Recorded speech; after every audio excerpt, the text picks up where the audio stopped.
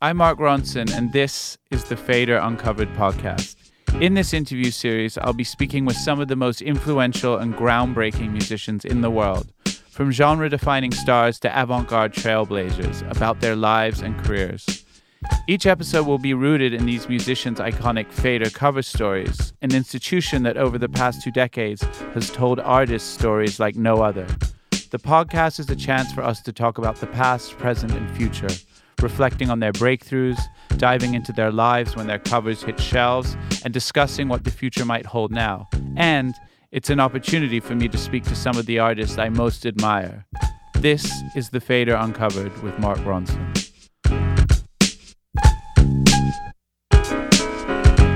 This week, I'm in conversation with Jim James of My Morning Jacket.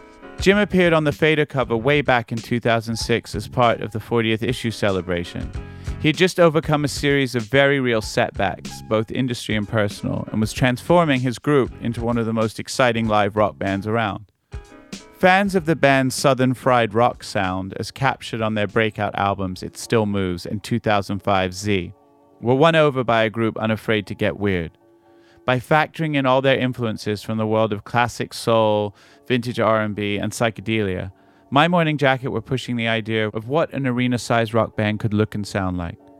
Around the same time, 2005, I had a Friday night slot on East Village Radio, a very loosely run but quality internet station that operated out of a storefront on 2nd Street and Avenue A in New York City. I played mostly hip-hop, funk, and random things I was producing, and very little else. I was almost oblivious to anything going on outside those genres. But Will Welch, who hosted the Fader's own radio show in the time slot right before mine, he would always tell me I had to check out My Morning Jacket because I would love how soulful Jim James was. In fact, I would hear that from countless people around this time. And when I finally checked it out, I understood exactly what they were talking about. He has an incredibly soulful voice. He's an incredibly soulful individual. He's also incredibly earnest, forthright, spiritual, and overwhelmingly positive about the human race. You can feel his light instantly and his childlike enthusiasm the minute he touches on something that moves him, be it the Muppets, Alice Coltrane, or Transcendental Meditation. A lot has changed since 2006, but My Morning Jacket have held strong, releasing great albums like the Grammy-nominated Evil Urges, as well as Circuital and The Waterfall 1 and 2. This week, My Morning Jacket releases its 9th studio album. Jim has described the self-titled project as being about breaking people out of their reliance on the endless scroll of social media, Netflix binges, and yelling at people that you will never meet in person, while also managing not to sound like he's judging anyone for doing so. He really just wants to gently encourage us to occasionally go outside and bask in the glory of nature and be overwhelmed by love and the spirit. Sounds very appealing to me.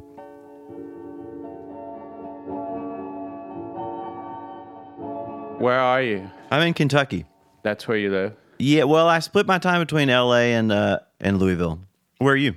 I'm in upstate New York. Oh, cool. Have you ever spent any time here? Or yeah, Woodstock we made a or anything? record up there years ago, like 2004, at the studio that used to be called Alair. Have you been to that place? Yeah, well, I know it's a really well-known, very well-regarded, like a lot of great shit. Dylan, like, who made stuff there? God, I don't know. I mean, there was a period there where, yeah, it was like really popping off, but then I think the guy lost it in a divorce settlement or something. Okay, right. So I don't know if anybody else has turned it back into a studio or not. There used to be so many great studios. I mean, obviously, because of Woodstock and the gravitational pull that had, there was obviously studios, Bearsville. Alair was more like upstate, but Yep. It's a shame because these studios with these great histories and heritage that you kind of just want to go at least once and plug something in or record something just to see what they did, or just because they are special places. There's very few of those. You've done records in some pretty extraordinary places. The last record, Waterfall, you did at the top of a mountain, I kind of read. Like, what was that place like? That place is called Panoramic. It's in Stinson Beach. Have you ever been there? It's like an hour north of San Francisco, near Muir Woods. It's unbelievable. The studio is in this weird old house that this guy built ages ago, and then they just kind of turned it into a studio. But you sit on top of this mountain and look at the curve of the bay is like half a circle. It's like this really beautiful, really magical beach. Where did you make this past record? I've only heard the first single, which is great, but this record that's about to come out, where'd you do that? We did that at 64 Sound in LA. Have you been there? Uh-uh. Oh, it's great. It's a studio in Highland Park. It's like the guy that runs it now, Pierre, was like looking for studio spaces, and he saw this big square building that he just like went and found the owner to ask like if he could build a studio in there, because it was just kind of like a big empty square. And the owner was like, well, actually, there is a studio in here. Wow. He built a studio in the 70s and had just been storing car parts and stuff inside there, but the whole thing was completely untouched, like completely like the board, the tape machine, and it's just got that real homey kind of 70s feeling in there. Really, really sweet place. Do you have a studio in the house, in your place? Yeah, I record a lot at home. That's kind of what I do every day when I'm not on tour. Is that how you know you're going, the difference between demoing and making the real album? Like, how important is it to go into those real kind of big studios when you could probably do something pretty great and realized at home? Somebody gave me some great advice years ago to not demo anymore. Right. Because, I don't know if you know that feeling, but it's like a lot of times you get trapped in the magic of the demo and you can never recreate it or whatever. Yes. Since I've learned how to engineer and record and operate Pro Tools and tape machines and stuff, I just try to start recording for real, and then sometimes that real recording will become the foundation on which other stuff is laid or whatever. Yeah. For my solo projects, a lot of it is construction and stuff that I do by myself at home. But for My Morning Jacket records, one thing we really need is a big enough room for us all to spread out in and play live together in. So that's when the studios are really fun, going to different studios, and we don't even need a giant space. Like 64 Sound isn't a huge space. It's just big enough for about 5 people to kind of get together in. That's one fun thing I think for me about making records too, is just like going to a different space each time and you just get the different energy of the room. I really love that. But it doesn't matter to me if it's like a super pedigreed, Capitol Studios, or if it's just somebody's living room or whatever. Yeah. I'm sure like you talk about it a lot, being so fascinated with sounds, and especially just how did so many brilliant recordings from the late 60s and 70s with so few mics, and why do they sound so good? Like one of the things that I watch over and over again, especially if I'm sort of wasted, or I used to, is the King Harvest live, the band, when they're just playing in that room or the barn. Yeah. Or like watching the Questlove documentary. I don't know if you've seen Summer of Soul yet, but like Stevie Wonder, the drums sound like one mic and you're like, this is the greatest sound. And it's like you said, there's just this voodoo in rooms. It could just be a room that's just a room in someone's house, and it just has the magic way that the walls and the symmetry and the people playing. But you know what? There's something I think about too that is really fascinating to me. The air and the spirit of the time too, because a lot of times you'll get people, I'm sure you've had this experience a lot, you'll get the room, you'll get the mic, you'll get the amp or whatever, you'll literally get your hands on all of the classic things, that you'll get the tape machine or whatever that they used here or there, but you still cannot recreate the air of that moment of your favorite recording. Like you can't capture the feeling of being in Motown or the feeling of being on that stage with Stevie Wonder or whatever. That's the thing that I think is so funny about the quest for gear and the quest for all that stuff, because it's like, people are searching for, gotta find that sound, gotta find that Motown drum sound or whatever. And it's like, you just can never replicate the spirit of the time, and the air in the room. No, absolutely. I heard a really interesting theory that people talk about Motown sounding a certain way, and then High Records and Willie Mitchell with Al Green sounding a certain way because it was hotter, and it was hotter in the room, and it like changed something about the recording sounds and like the tape, and Detroit was a colder place obviously a lot of the time. Like I've even heard, have you ever thought about that, about the actual like climate of the places that people are recording? God, all the time. Well, yeah, it's so interesting because like I've been to Motown several times on the tour, and then we got to go record horns with Willie Mitchell for our third record before he died. So we got to go to High Studios. And when you're in High Studios, it's like covered in green foam and it's hot and steamy in there. Yeah. And Motown's a little cooler and it's in Detroit. And I've thought about that a lot. We've made records in spaces that weren't well heated or air conditioned. Yeah. So we made this one record in this giant gymnasium,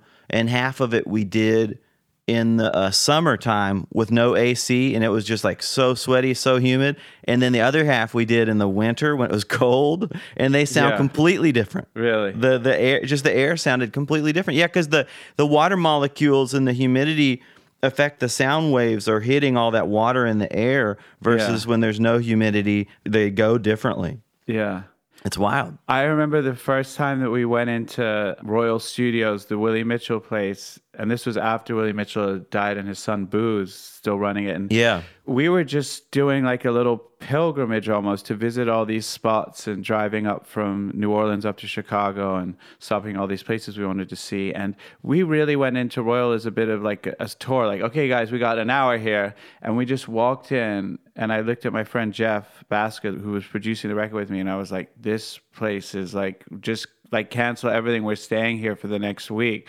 Because it's like you said, you walk in and it's like exposed beams, it's asbestos, you might be breathing in something unhealthy, you're not sure, but it was so obvious to me the minute that we went into that room. I was like, this is hallowed ground, and I feel something here, and we should stay here and just like roll with it. Oh yeah.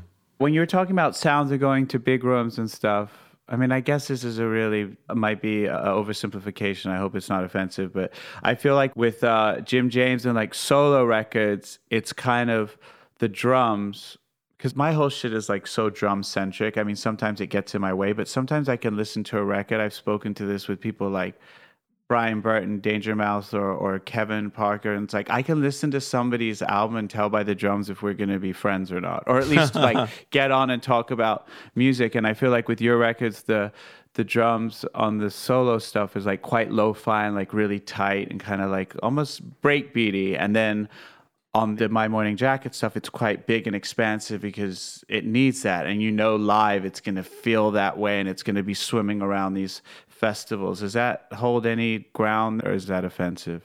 No, it's not offensive at all. Every record's so different, whether it's a solo record or a Jacket record. But it's funny because I've known both of those drummers since fourth grade. My friend Dave Given plays drums in my solo projects, and then Patrick Hallahan plays drums for My Morning Jacket. I met both of those guys in the fourth grade. So I've known them both for like over 40 years. So we have like this really crazy thing. So there's never like a set intention. Like a lot of my solo record drums, I just record them myself in my basement. You know what I mean? Jacket records have been all over the place, from super crazy expensive studios to gymnasium to my basement or whatever. There's lots. I think it's just interesting because I think both of those guys play really differently. I think a lot of it's mostly in their playing, but I always just try to follow the energy of the song and the moment. So there's not a whole lot of conscious intention. Can you tell me about making this record? I feel a little bit like an idiot asking you about it too much because obviously I've only heard the first single, but what was the process? Was it any different from other records that you've made? Yeah, it was really different because we didn't really know if we were going to make another record. I'd kind of had to walk away from the band for a while because I was just burnt out on it and burnt out on touring and didn't really know. I couldn't really figure out if I was like just over it all in general or if I was just too burnt from doing too much, and so we ended up playing some shows together and realizing that we still enjoyed playing together. So we decided to go into the studio. But one thing that was really different this time was that there was nobody else in the studio. I did all the engineering and recording and stuff. So there was literally just the five of us. And that no producer. You just produced it. Yeah. I always produce the records, but there's always a co-producer that does it with me. And the co-producer always engineers and stuff like that too. Yeah. And I'm not even saying that any of those experiences were bad, because each of those experiences were wonderful too. But we just kind of realized this time, it's like the energy in the room changes when one different person's in there. Everything changes. Even if if a FedEx guy comes to deliver a package or whatever, the energy changes, So we found that just the five of us, we could be more vulnerable. We could be more sensitive. We weren't as afraid to make mistakes, to go for things because there was nobody else in there. So that was a really, really beautiful thing for us, this record that, in some ways it was harder because I'm like simultaneously trying to get a great guitar take and a great vocal take and go chase down the snare drums blowing up too loud or whatever it is. It's like, but in the end it was really cool. I think it was worth it. And is the songwriting process, is it a collaborative thing with MMJ, or is it something that you're bringing in a bunch of ideas and then fleshing it out with the band? How does that work? Well, yeah, I write all the songs, but it's interesting. I like to leave room for God, leave room for the Spirit to come in. Yes. And I try not to tell the guys too much anymore, other than just like, oh yeah, this song's G, A, and D or whatever, and here's a simple way of how it goes. Lots of times we like to get into a circular state where we'll just play round and round and round and round, and there's no beginning or end. We'll go off into an improv moment or whatever, and then we'll find our way back to the verse or the chorus.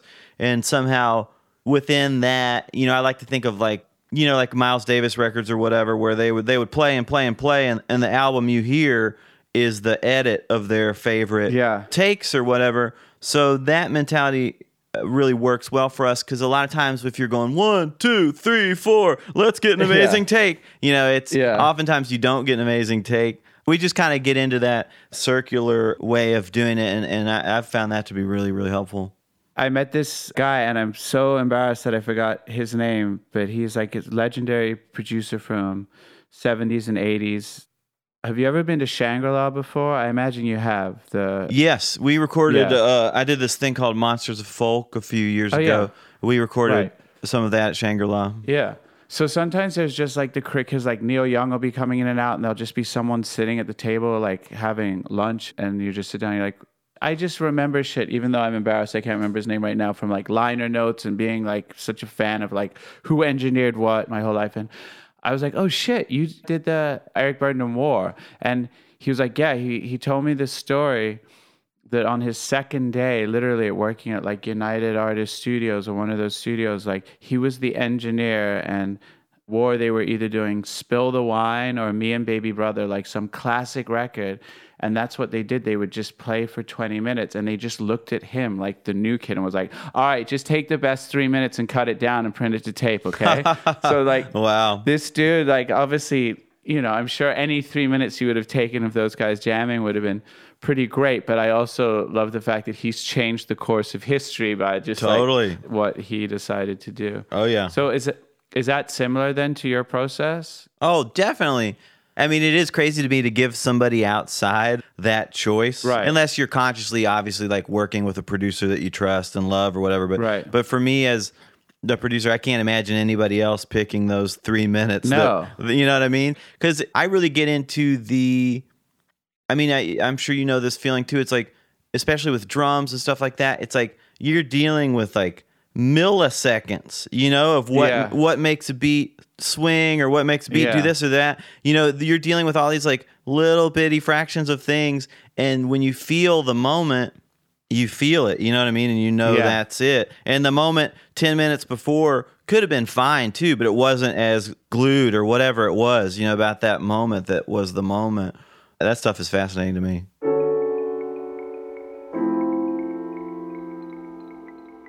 A remote, beautiful, imaginary place where life approaches perfection. That's the dictionary definition of the term Shangri-La. The real Shangri-La is actually not much different, situated in Malibu on an idyllic piece of land just above the Pacific Ocean. Now owned by Rick Rubin and the preferred creative Eden of everyone from Frank Ocean to Kanye to Adele, it was first converted into a recording studio by Bob Dylan and the band in the early 70s. And that's what it feels like, really. Like someone went into a lovely rustic beach house and put a live room and a control room right in the middle of it. Like many other revered studios, it has a very specific energy as soon as you step foot on it. Religious, really, like you're on hallowed ground.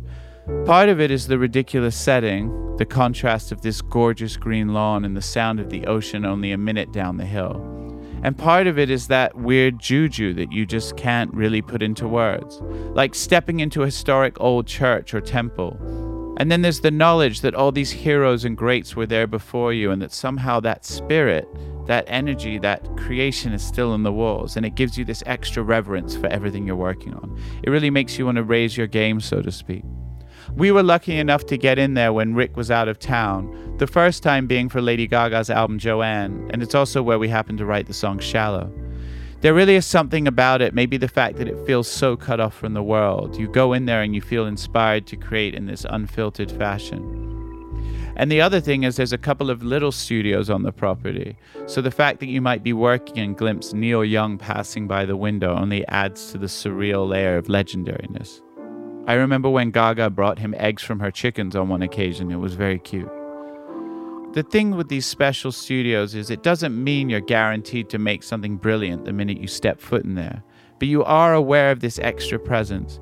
You are maybe more likely to tap into something below the surface noise and the chatter that clouds us. That juju which is the writing and recording process. And now, a quick break.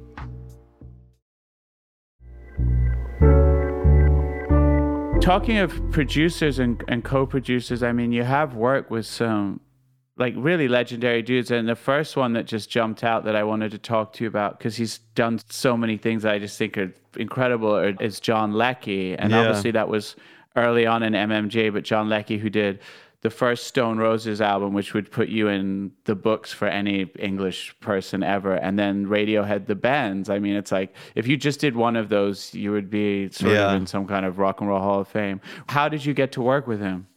John, man, he was just so nice. We met him. He came to see us play somewhere in London. We played the Astoria or something, you know. Yeah. Did he do Z? Is this Z or is this? Yeah, he did Z with us, yeah. Okay.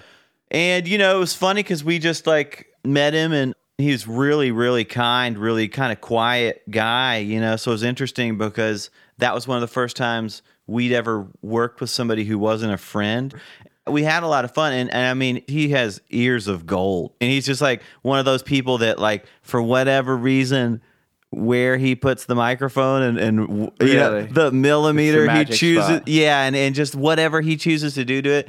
Those kind of things, like, people like him, engineers like that, the truly great engineer, you know, because like whatever, I can mic a guitar cabinet or mic a drum kit or whatever and do a good job of it or whatever. But those engineers that have those golden ears like him, it's really mind blowing. Were you a fan of those records, like as a band? I was like thinking in my head, like, wow, was this a band from Kentucky? Like, were you a big Stone Roses fan coming up, or it wasn't so much about what he did, you just liked him, or it was a little bit of both. Like, I thought it was really cool that he was a tape op on some George Harrison stuff and some John Lennon stuff, and that he did some stuff on Pink Floyd Metal, which I really love. Right. In the bins. I still really don't know the Stone Roses record.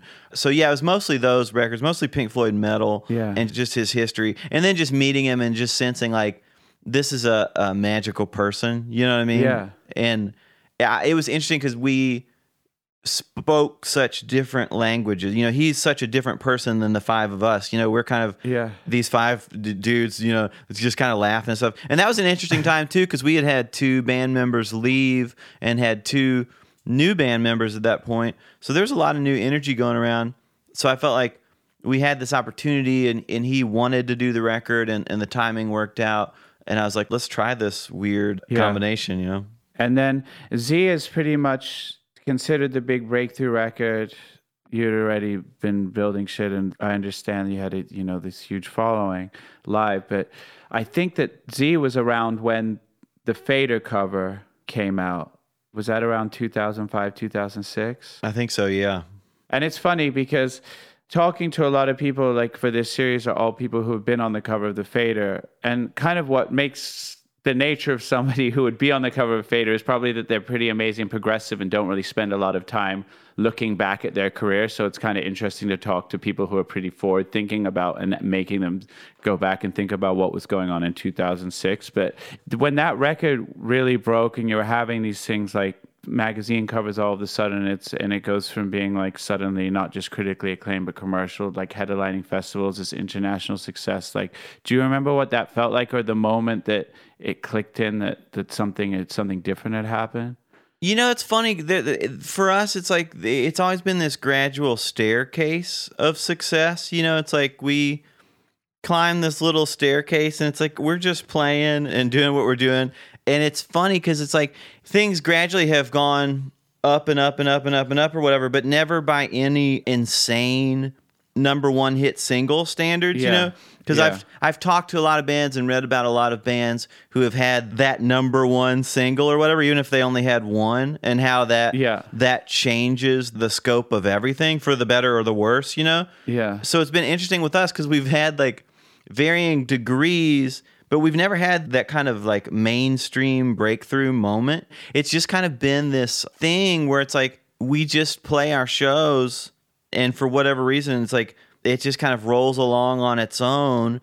And it's not even that we haven't wanted to have a smash single or a number one single or whatever. You know, it's like the record labels that we've been with all throughout our time have tried to push our singles and, you know, tried to get us on TV and, you know, do the whole thing. But it's like, for whatever reason, that's never happened. But in some ways, I think it's a good thing because it's like we've also been able to just continue on and make the music we want to make without question or without interference from the label or anybody. You know, we're just like allowed to make what we want to make. And so that's kind of what I do when I start each record, is just like, let's just make the record that's speaking to us right now. And of course, it'd be awesome if it's successful. It's not like we don't want it to be successful or anything, but But well, I mean, all the records have been very successful as far as how many people you reach. I mean, I'm sure a song of yours, Not Come Loose or something like that, has by now reached so many more people than like some song that happened to be number one in 2005 that we've never heard from again. I guess there's just different barometers. Right. Yeah, I mean, just the fact that we can play concerts and people want to come see us, you know, it's like every time I walk out on the stage and there's like people out there, I'm just like, wow, like this is still happening. Because for whatever reason, it's like the music comes to me, and of course I shape it by the things that happen to me in my life, but at the same time, I just work with what the universe is speaking to me at the moment. Yeah. Each album we make is just like what the universe spoke at that moment, filtered through us. But so it's like there's never been an intention to like hit a moment or like, you know, climb on this trend that's like doing this upward thing that's going to get us this hit or whatever. So I feel like in a way it's been just this really interesting journey of just like continuing on and continuing on and continuing on and watching it go up and watching it go down. And, you know, so much of it I just feels out of my control.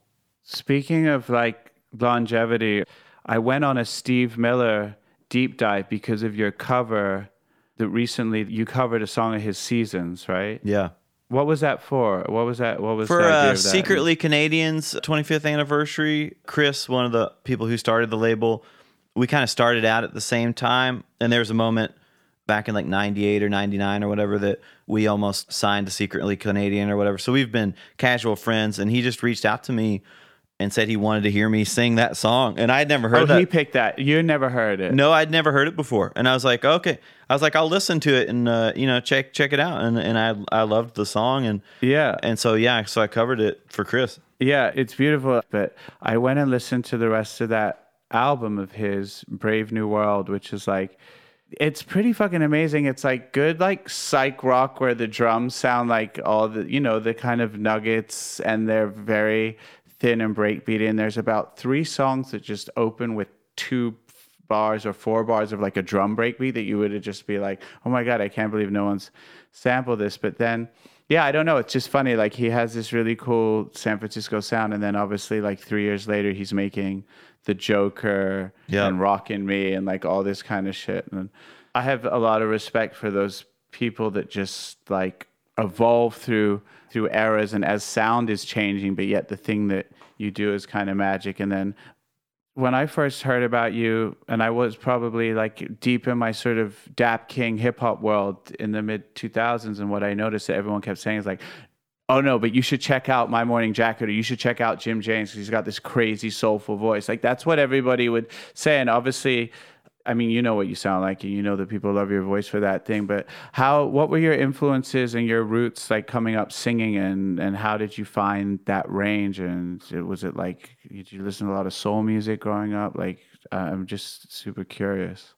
Yeah, I mean, I love I just love music so much. It's kind of endless, and I love going into different voices. Playing different characters for different Yeah. songs. Like sometimes I love going falsetto. Sometimes I love yelling. Really loud or whatever. Yeah. Or sometimes I love doing really deep stuff or whatever. Yeah, I mean, there's so many people like Curtis Mayfield and Dylan and Aretha Franklin and Marvin Gaye and I mean, so many people. A lot of my favorite stuff too. I don't even know the singer's name. Like a lot of my favorite music is like Lost, Numero Group, or Light in the Attic type stuff, Yeah. Gospel stuff that's like been lost and rediscovered. I've really enjoyed that whole phenomenon, over the past decade or two of these labels finding these lost releases. And those things bring me so much joy. So I think a lot of people who have shaped my vocal style, I don't even know who they are. Yeah.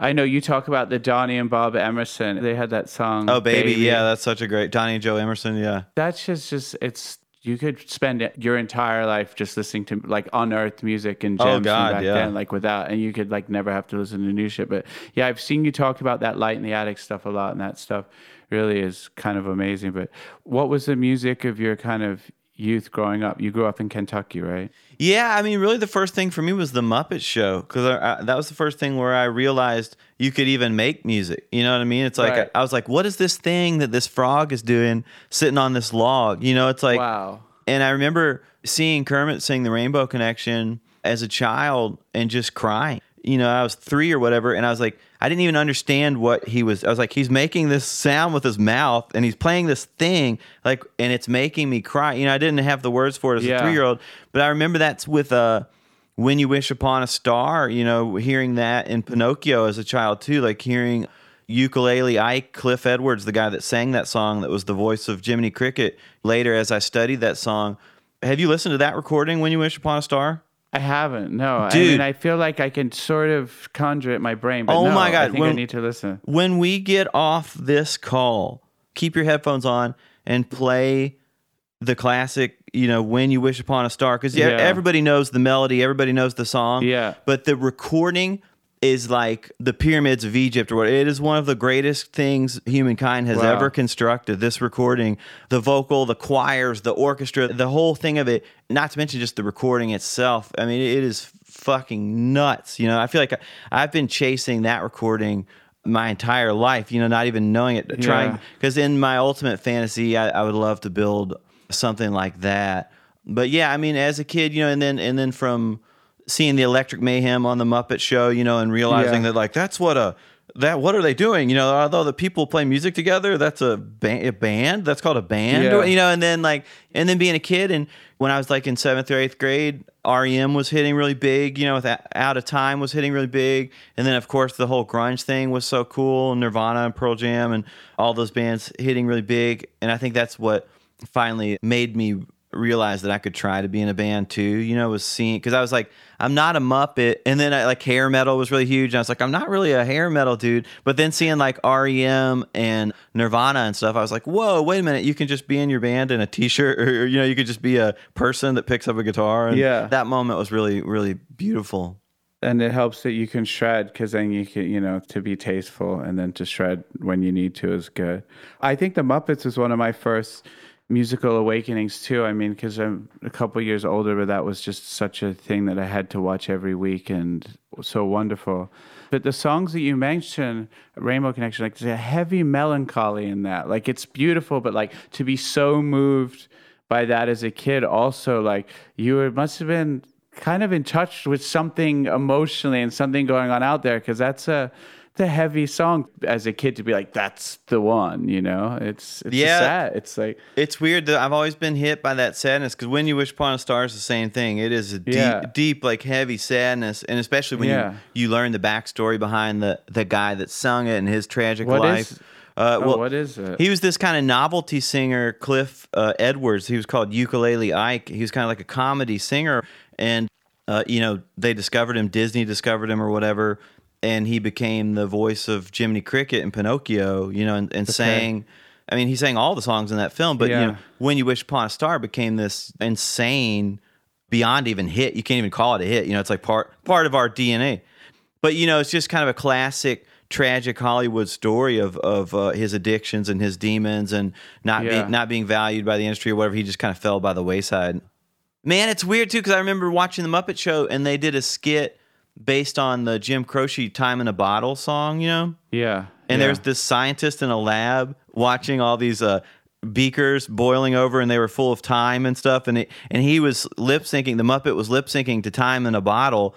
And I remember seeing that as a kid and being like, Jesus, like, what is this feeling? You know, like, what is this feeling that I'm feeling as this song plays? That feeling has always spoken to me. We've all connected with music and rhythm way before we can remember. You only have to watch a baby play excitedly with a rattle to get that. And even as early as 6 months, babies understand the difference between major and minor keys. You know, minor being the key associated with sadness, sort of. Babies' expressions and moods change when hearing both. What's really interesting is how James was so taken in and transfixed by genuinely melancholy music as a kid, aware that he was being moved by some sentiment, something in the universe he couldn't put his finger on. One of my favorite singers, Yeba, told me once that when she was 2 or 3, her parents would be playing Aretha Franklin in the car and they would look back at her and she would just have tears streaming down her face. Not especially sad, just so overtaken with the music and connecting to something in it. Some emotion, pain, melancholy, wistfulness, or maybe just the beauty of it. I do feel like if I saw a kid crying to Aretha Franklin, or in James's case, When You Wish Upon a Star, you would have to look at that kid and be like, they are certainly tapped into something, maybe a little more than the rest of us. There's something so alluring and interesting and attractive, like when you have the falsetto male vocal in rock and roll. Like I think of like you, I think of Josh Homme, because it's kind of spooky. It is something ghostly about the falsetto, so it's almost like playing with it. I mean, the classic, like, Skip James, like, blues singers who had the falsetto, you'd be like, is he playing with, like, devil work or voodoo or something? But there's just that thing of, like, a big commanding male presence, and then this bewitching, wonderful thing comes out. And I think part of it is just like the fact that technically it's beautiful and it's impressive, and it's like if other people could sing like that, they probably would too. But there's something about it, and I always find myself drawn to that. Do you have any theories on the falsetto, the ghostliness, the fact that it feels like a little spooky or some shit? Or for you, it's just like the way you sing? You know, I had this realization after I had back surgery years ago, and I could no longer run around as much as I used to. Like, I couldn't jump off the drum riser anymore. I couldn't, like, you know, I used to like run all over the stage real crazy, jumping and all this shit. And I got injured a couple times, a couple different ways. So I had to just stand there and sing more, you know, and just stand and play. And not that I don't move around some, but it's like I had this realization. It's like I can be even more powerful musically just fucking standing here, you know, and all this running around and all this jumping and shit is like me working too hard, you know, doing too much. And I think something about the falsetto is similar in that energy. You're letting this voice come out of you in this really easy way, you know, where it's like you're not belting, you're not forcing, you're not doing anything. And I'll never forget hearing Curtis Mayfield for the first time, the power of Curtis Mayfield and the power of his music and the power of those records, and just the way his voice is so effortless. You know, it just flows out in this effortless, wonderful way. You know, that was what really like turned me on to the falsetto in a major way. Was that something you knew since your teens, or is that something you sort of came across later? No, I mean, Curtis Mayfield crept in somewhere in my 20s. No, I didn't know him that well growing up. But yeah, Curtis Mayfield and Prince, you know, I feel like they, for me, like were the ones that inspired that so much. I mean, the things I've read about you, like, and just when you start talking about your influences and stuff, there's always a lot of shared things. And I mean, obviously everybody loves Curtis Mayfield. That's not so unusual, but Gil Scott-Heron is someone that I heard you talk a lot about. Yeah. Right? He's someone. I mean, and Gil Scott-Heron is so interesting because his voice is so different than Curtis's, right? That's one of the things I love most about music and falling in love with music is like then you realize like shit, like I don't have to be bound to any rules. You know, there are no rules, and not that everything you do is always going to work or whatever, but why not try? You know, so like getting into like Gil Scott-Heron, and we've gotten to play several times with Brian Jackson, who made all those records with Gil Scott-Heron. You know, I saw he came up and you guys did the bottle, right? Yeah, did you do it at the Garden? Yeah, just getting to talk to Brian and like feel his energy and like just like the magic of those records. I mean, it's just like if you're a person that's blessed enough in this lifetime to be given the gift of music, what a gift, you know, and what a limitless gift, you know, that it's like you can search and explore and be inspired and try different things. And it's like, you know, listening to Gil Scott-Heron is like, oh, I'm gonna try singing in some lower tones or whatever, you know,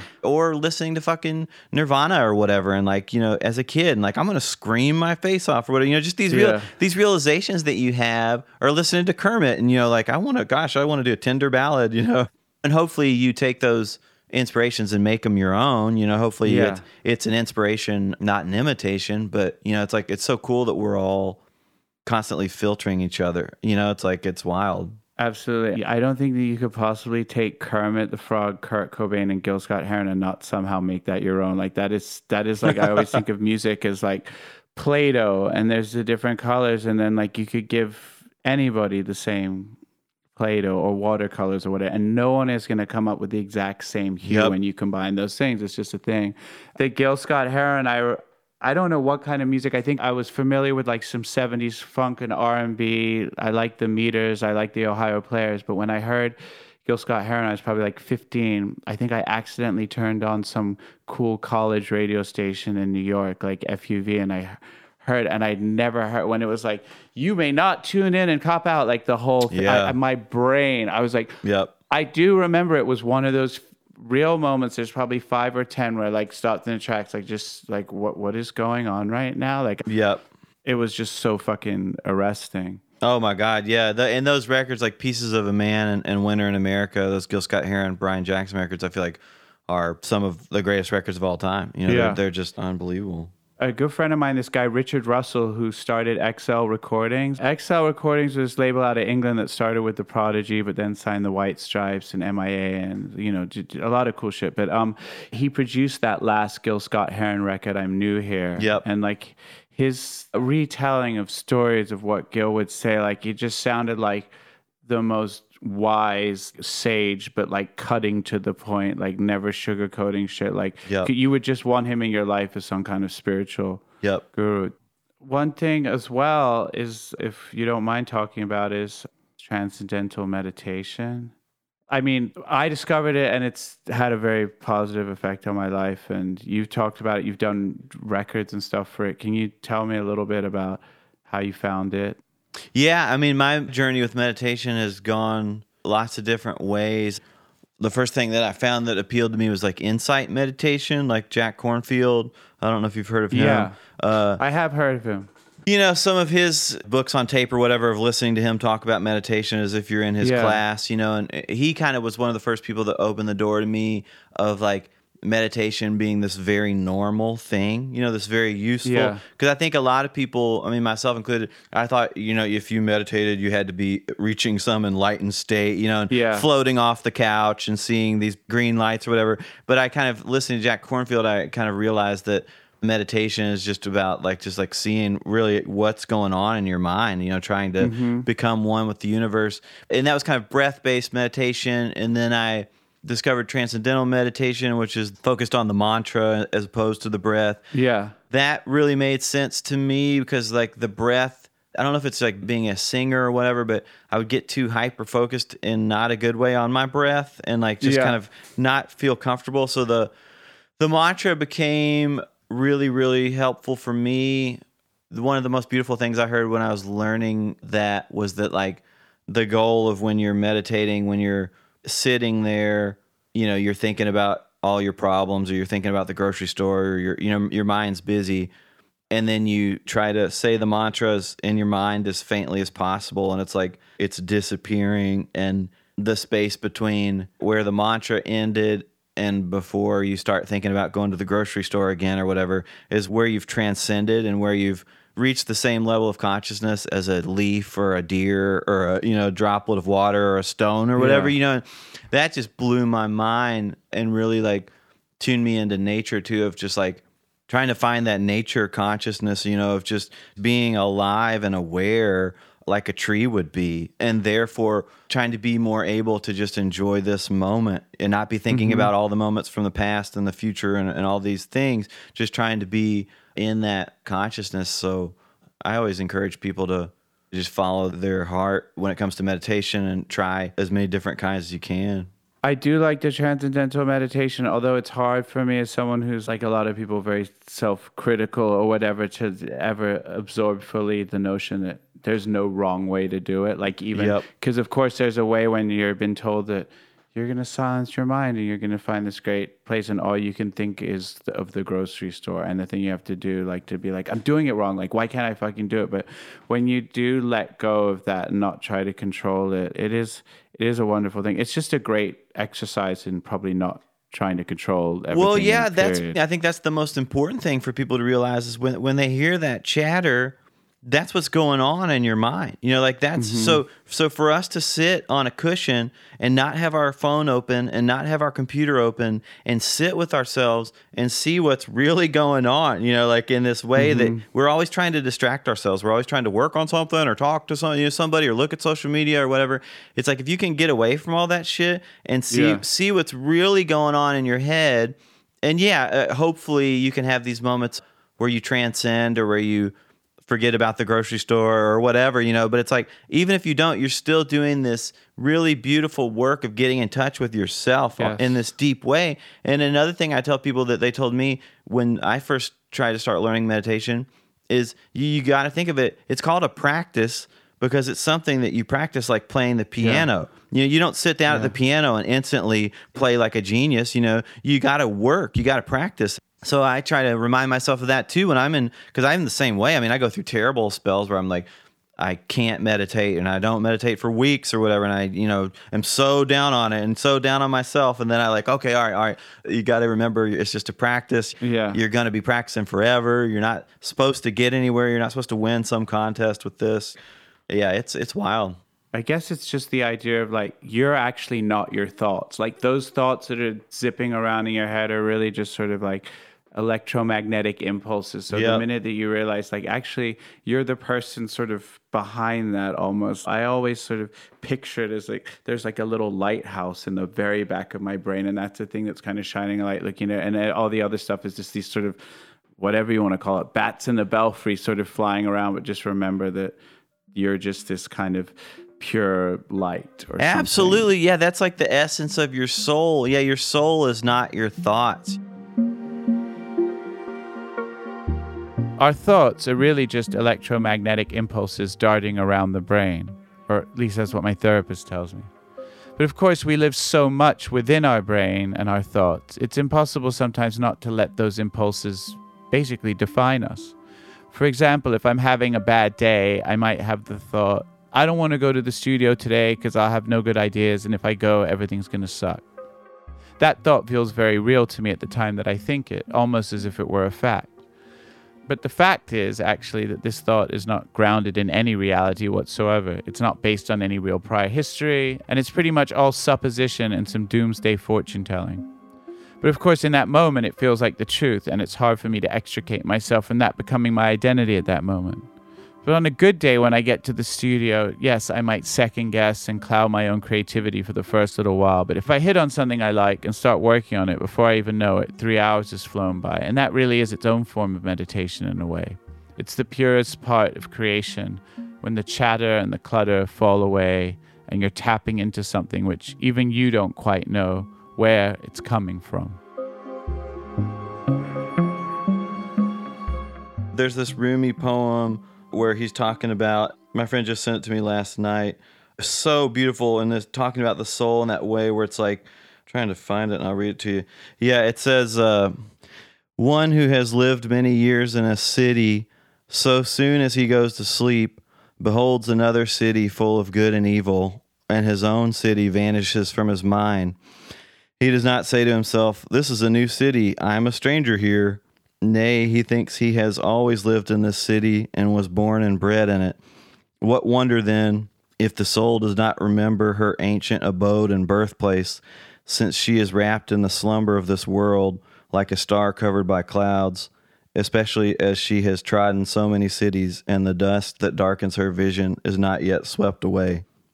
I thought that was just like a beautiful way of thinking about that way. It's like our soul is this eternal golden light that we can't understand, and it's like at night in dreams we go off somewhere else, but the soul remains. And the same thing with our thoughts or meditating or, the things we go through. It's like our soul is still there behind it all, the observer. Mm-hmm. Yeah. I couldn't tell because I saw the new video first before I heard the song, but is it a little bit of a statement on our current fixation with just, I guess, whatever smartphone culture is, whether it's social media, whether it's instant gratification, whether it's, having to buy things online? I mean, everybody's been indoors for the past year and a half, so there's obviously a ton of that going on. Oh, definitely. Yeah. I mean, I feel like these things, these computers and these phones and these social media platforms and all this stuff, they're wonderful tools. They're really, really beautiful tools. And they could even be responsibly made and responsibly powered. They could be powered by the sun and the wind. But it's like they've turned into these terrible addictions that they're destroying us as people. They're ripping us apart. They're ripping the planet apart. And it's like we're just all buying it. We're just all going right down the pipeline with it. One thing I've found that does help is just like going out into nature, and meditating, trying to just put your phone down and just go outside. Even if you can't go to some crazy mountaintop or some insane forest or something, just literally like close your phone and go outside, and just be in the moment. Yeah, it's killing us. I mean, it's ripping us apart. It's made this, people can't even talk to each other anymore. It's like there's no forgiveness. There's no notion of agreeing to disagree. It's like I feel like there's so many people, there's this ridiculous notion of right and left or liberal and conservative that's just like, it's not true. It's this divide and conquer techniques that are used so well to keep people down are working on us. It's like it's just classic shit. And it's like if we could wake up and see that we're all more alike than we're different and just agree to disagree on some things, it's like, I think that would be a lot better. And I think if social media and phones and everything disappeared tomorrow and we all were forced to just deal and interact with the people around us, I think the world would be a better place overnight, because you treat somebody better when you have to look them in the eye and listen to them than when you're on Twitter yelling at them about something they're not going to listen to you about anyway. That's the easiest thing to ever to argue with someone that you're never going to have to see. I mean, I'm saying the most obvious thing. I actually remember going down to Kentucky for the first time. I haven't been so many times. I was going down to Louisville to work with the Nappy Roots, like back in like 2002. Do you remember that group? Oh, yeah. And I remember I was sort of waiting for like the big culture shock or something. And this was even in a different time. America wasn't polarized as it is now, and I just remember just like being in the back of this guy's cab and just talking to him, and he seemed like a little bit buttoned up and sort of conservative Southern to me, but like we just talked and I was like, if I grew up here, I would be like that. Like it's just this kind of idea that we can't, like you said, we just can't see the humanity in like anybody else's experience and why they might be that way. Right. Do you talk about your political leanings, or do you like to keep away from that shit? I mean, I'm always down to talk about anything. I mean, I'm really into encouraging people to vote. I'm into encouraging people to use the existing system in order to hopefully change it for the better, because I think it's a deeply flawed system. But I try to do it in a very open way, in a very kind way, because I feel like we need more conversation between people who disagree. So I'm never trying to come down and be like, oh, I thought, you're a fool for thinking this. How could you do this? Because that's what's dividing us. But I mean, back when I was on social media, I would post things or whatever that was going on. Yeah, so I don't know. I've always tried to say what I feel or what I believe, but also try and do it in a way that leaves the door open for discussion, Yeah, I think that's healthy. What are you doing? Because you're touring right now as well. Are you asking people for vaccine cards, or what are you doing for the shows? Yeah, I mean, every show you have to have a proof of vaccination or proof of a negative test. And, it's all complicated. It's all confusing. Every day is different. It's like, I mean, right now we're in a crazy circle because one of our member of our touring party got COVID. So we've had to reschedule show, and it's like even, whatever, they were fully vaccinated and fully careful. We're taking every imaginable precaution you can possibly take, but still there's so many aspects that are out of your control. But it seems like to me, I mean, at least this is what we've kind of come to, is like we're all trying to move forward in this world, right? And it's not ideal, and we also haven't figured it out yet, but we're trying to move forward because we have to. It's like if this is the world we're going to live in, we've got to hopefully figure out some way to still go to shows and still be with each other in person, but we have to have a mask on. We have to be vaccinated. Yeah. We have to do these things to show each other that we care about each other. The whole vaccine argument, obviously, whatever, people are free to believe what they want to believe. I don't know. I just try to listen to the science and go with what seems to make the most sense, and try to not listen to. I really try to not listen to weird things on Facebook or cable news shows and stuff like that, because I think that stuff is toxic and misleading. But everything's so warped right now. People are like, you can't listen to the science. That's the government and they're trying to fool you or whatever. And at the end of the day, it's just like, you just have to follow your heart, and go with what you feel like is the most truthful thing. And I think another thing that's important is like people need to realize when they talk about their personal freedoms in this conspiracy theory and that conspiracy theory, is like a lot of it is not all about you.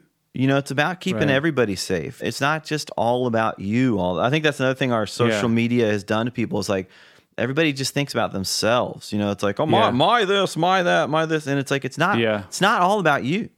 I remember when they tried to introduce motorcycle helmets as mandatory, and people were like, no fucking way, like over anything. Like there is this thing of like, don't tread on me, that like runs since the fucking American Revolution through the thread of like the civil liberties and stuff that is somehow, and me, I didn't even get my citizenship till 2008, but it's like a very frustratingly oversimplified thing, but which is somehow inextricable from like the American experience. And it's like, that part is just nuts. And now everybody wears motorcycle helmets and no one questions it. And it's just like, oh yeah, of course. Like you don't want to die, right? You wear the helmet. Well, yeah. And then the other thing is the song that you wrote, is it called God's Love We Deliver? Uh-huh. Yeah.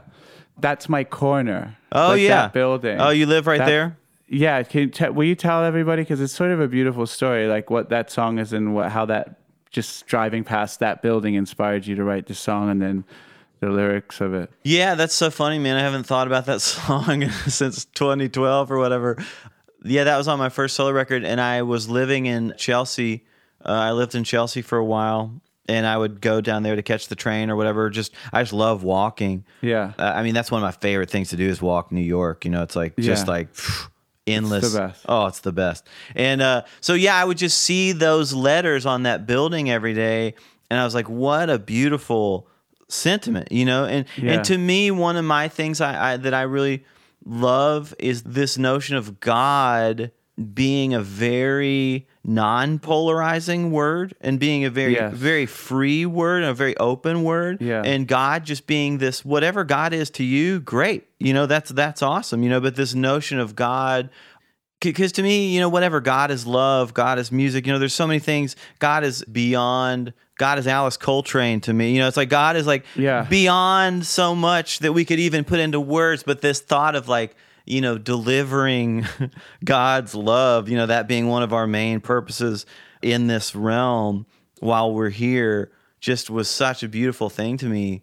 such a beautiful thought, that I love that they put that on a building. It's like, I wish that was on every building. It's just like, do you know what it originally was, the charity that it was or anything? I'm trying to remember. I can't remember what it was.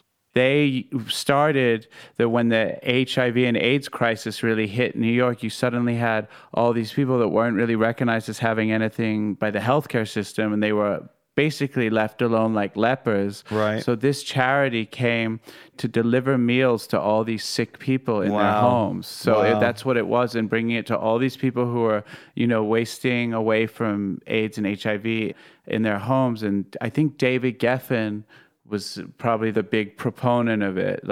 And he was the one who really, I think, put the huge amount of money and put the building up. And, he obviously did a lot for the AIDS crisis, but it's kind of, even that is such a beautiful story. Like the idea of delivering God's love, literally going around to bring meals to people and stuff like that. Wow. That is so beautiful. Yeah. That's one. I wish we could all find that mentality, because it's crazy how there's so much hatred and anger built into the notion of God too. There's so much religious hatred between different religions and stuff like that. And it's like, our goal should be to find a way to love and accept each other. That's part of what makes life so wonderful. Just from being an outsider, I always think of the most soulful versions that I love of Southern rock, and it could be the Allman Brothers, it could be Marshall Tucker. There's so many things, and it's really easy to make this kind of thing well, that's because the church is still stronger in this part of America, so it's just genuinely more soulful or more spiritually, and that bleeds into the music. Do you ever think about that, or is that anything that holds any weight to you? Well, the church for me growing up was a very difficult thing, and it wasn't a good thing. It wasn't an inspiring thing. It was very strict and it was terrible. I went to Catholic grade school and all boys Catholic high school. It was nightmarish. It was just the cruelty and the way that it's all warped. It's all warped. And I'm not saying this in any blanket judgment way of anybody's religion. But that was my personal experience. And the only place that I could find God was in music. So for me. And in my friends, those were the only place I felt the Spirit, however you want to think about the Spirit. And then really, I'll never forget hearing What's Going On for the first time, and hearing Marvin sing God is Love, and I was like, wow, yes, okay, this resonates with me. And then digging for old gospel records and stuff. There's this record store in Lexington called Pops Resale Consignment, where I went to college for a couple of years. I love just getting $1 gospel records or whatever, and feeling that, and feeling okay, I'm hearing this in the music, and then continuing on to Alice Coltrane. Alice, listening to her, to me, that's been my most recent revelation on a God or whatever, because I just feel when I listen to her sing, she did so many things. She's an amazing harpist, amazing pianist, whatever. I think she could do anything. Some of the synth stuff she did is mind melting. But when she sings, so she had an ashram out in somewhere near Malibu, out in L.A., and she would record these cassettes just for her congregation or whatever at the ashram, and for years, you've been able to get them as bootlegs or whatever, and they sound so amazing because they're all, they're just literally cassettes somebody transferred to digital, and they're all hissy and all weird, but it's her voice is insane, and there's these crazy synths zooming in and out and stuff, and she's playing the organ. And recently they took these tapes, and I don't know who decided or why they decided to do it, but they stripped all of everything off of it, all of the synths, all of the reverb, everything. And it's just her sitting at this organ playing, and there's nothing. It's crystal clear, and the bass notes off her organ are the roots of God, rattling your heart open. And her voice, the depth of humanity in her voice is like a tunnel of souls. It's at least for me, it's I can see all the way back to when humanity began, and I see all the way forward, through the tunnel of her voice, and it's every shade and spectrum of humanity, all of the evil, all of the horror, all of the joy, all of everything is in her voice. And to me, it's just that's the presence of God. That, or standing near my favorite tree, or going out to see the redwoods, or going out to see the sequoia trees, or to me, that's God.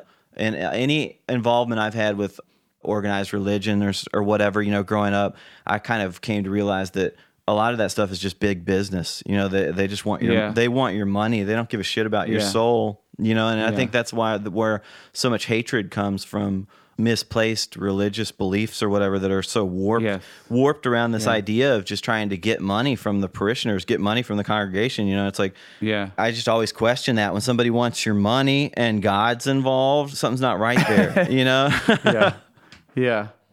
I love that. I mean, you actually said basically the same exact sentiment almost to the word when we started off this thing talking about rooms and recording studios, but there's like a Quincy Jones quote when he's talking about like working on some, I don't know what he's working on, Off the Wall, We Are the World, and he's like, yeah, it was me and Lionel or something, and it's like, and of course, I mean, you always have to leave a little space to let God in the room. Like, it's like that, whatever God is, that, yes, you can call it your higher power, this spiritual thing, this thing, that just being aware that there's something beautiful that whatever it is outside of all the shit that we can control. Yeah, it's wild. I mean, I'm sure you know that feeling too. It's like you're in the studio for 12 hours or whatever, toiling away, and it's like nothing's happening, and then all of a sudden the Spirit shows up, you know, and it's like you're feeling it, and the thing's happening, like something's happening, something's speaking beyond us, beyond anything we can understand, because you're still doing the same thing, you know, whatever. Drummer's still playing the same drum kit, bass player's still playing the same bass, you know, in all practical reality, nothing has changed. But that moment when the Spirit enters and everything shifts, that's it, you know, that's the magic. Yeah. Well, listen, that's a really wonderful way to end, and thank you for giving me so much time, and it was fucking great hearing you. Yeah, thanks so much. I appreciate it. Yeah, great talking with you. All right, great. Okay, take care, man. Thanks, Mark. As soon as our interview ended, as promised, I listened to the Cliff Edwards recording of When You Wish Upon a Star. And James is right. It really is a thing of wonder. The song itself, the arrangement. But for me, mainly Cliff Edwards' gorgeous falsetto that both pulls you in like a Pied Piper and can break your heart in a few notes. It's also a testament to James' wonderful, very intelligent, but also childlike enthusiasm for all things musical and spiritual. The frontman of one of modern rock's most enduring bands, Legendary Badasses Live. The fact that the thing he was most excited to tell me about was this song, this Disney song, and how much it moved him. So thank you, Jim James. Take me out to the Fader. Thanks again to Jim James for taking the time to talk with us. A special Fader thank you to our Grammy and Oscar award-winning host, Mark Ronson. Please visit thefader.com/podcasts to read the original cover story and check out a playlist of artists mentioned in this episode. If you like the show, please share it and review us on your favorite podcast app. Please join us next Monday to find out which of your favorite artists will be uncovered next. Executive producers Rob Stone and John Cohen for the Fader Podcast Network. Talent booking, Robert English. Producers Alex Robert Ross and Maddie Russell Shapiro. Directed by Daniel Navetta and produced by the Fader in association with BYT.NYC. Engineered and mixed by David Rogers Barry. Theme music by DJ Premier. For Fader Uncovered merchandise, please visit shop.thefader.com. Thanks, and see you next week.